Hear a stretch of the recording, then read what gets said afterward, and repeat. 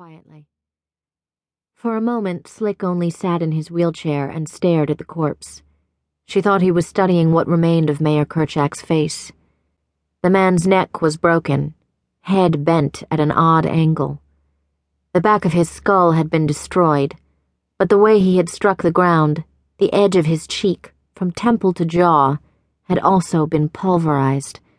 That part of his face was nothing but pulp, bone and muscle and skin turned to jelly. Jenna thought the white bit she saw jutting from the mess was an edge of shattered jawbone, but she dared not look close enough to confirm that. Her control over the urge to vomit was tenuous at best. Dr. Slikowski let out a slow breath and shook his head. He was 40-ish and thin, with graying hair and wire-rimmed glasses that gave him an air of hipness that was dispelled as soon as one had a conversation with him. He was a brilliant man, and his mind was always working, which could make him seem distant or distracted when speaking. There was a kind of propriety about him that was almost European, though he had been born and raised in New England. He still hadn't responded to Jenna's question. She was about to ask again, to tap his shoulder and try to drag his attention away from the horrid remains of his friend, when Audrey Gaines slipped under the yellow police tape and strode over to them. Jenna glanced around for Audrey's partner, Danny Mariano, but didn't see him. The two were homicide detectives in Somerset, and Jenna and Dr. Slikowski had had ample opportunity to get to know them.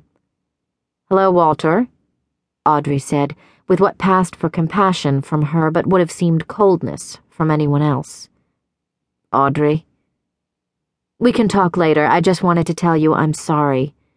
I know you and the mayor were friendly." Slick smiled. "Once upon a time," he said. "Frankly, neither of us had much chance to socialize of late. But thank you. Have you established what you'll tell the press?" Audrey took a breath, hesitating. Jenna was surprised. Audrey Gaines rarely hesitated about anything.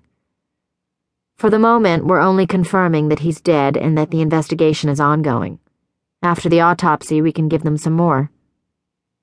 "All right," Slick said and nodded. "I'll do it this afternoon." "Are you sure that's a good idea, Walter?" Audrey asked. "Maybe somebody else ought to take this one." Slick turned to look at the detective, frowning. "Are you trying to tell me my job, Detective Gaines?" Audrey blinked once, then offered a tiny, almost imperceptible shrug. "I'll call you later today, then," she said. She turned away from them and went to speak to one of the forensic specialists, a portly man who was in the midst of analyzing the impact point several feet away. Jenna wanted to say something, to offer some words of comfort, but nothing would come. Audrey was probably right. Psychologically, it was a bad idea for Slick to do an autopsy on a man he'd called friend. Once upon a time, in a horrid nightmare that she frequently wished was only that, and not an actual memory, Jenna had walked in on the autopsy of her own best friend, unaware that Melody was even dead. She had never gotten over that moment, and doubted that she ever would. On the other hand, she knew Slick. A part of him simply couldn't allow anyone else to autopsy Jim Kerchak, mainly because the ME didn't trust anyone else to do the job right. Jenna wanted to say something.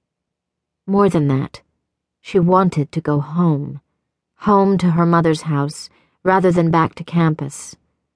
"I wonder how long before I stop thinking of Mom's as home," she thought. The next day would be Christmas Eve. Almost everyone else on campus was gone already, including her boyfriend, Damon Harris, and her two best friends, Yoshiko, who was Jenna's roommate, and her boyfriend, Hunter. Finals were over and the dorm was abandoned, the campus almost a ghost town. Jenna had intended to go into work that morning, transcribe the audio records of the two autopsies from the previous day, and go back to her mother's in Natick. It was all set.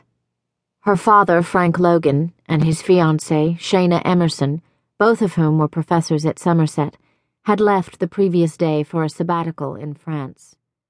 Frank lent Jenna his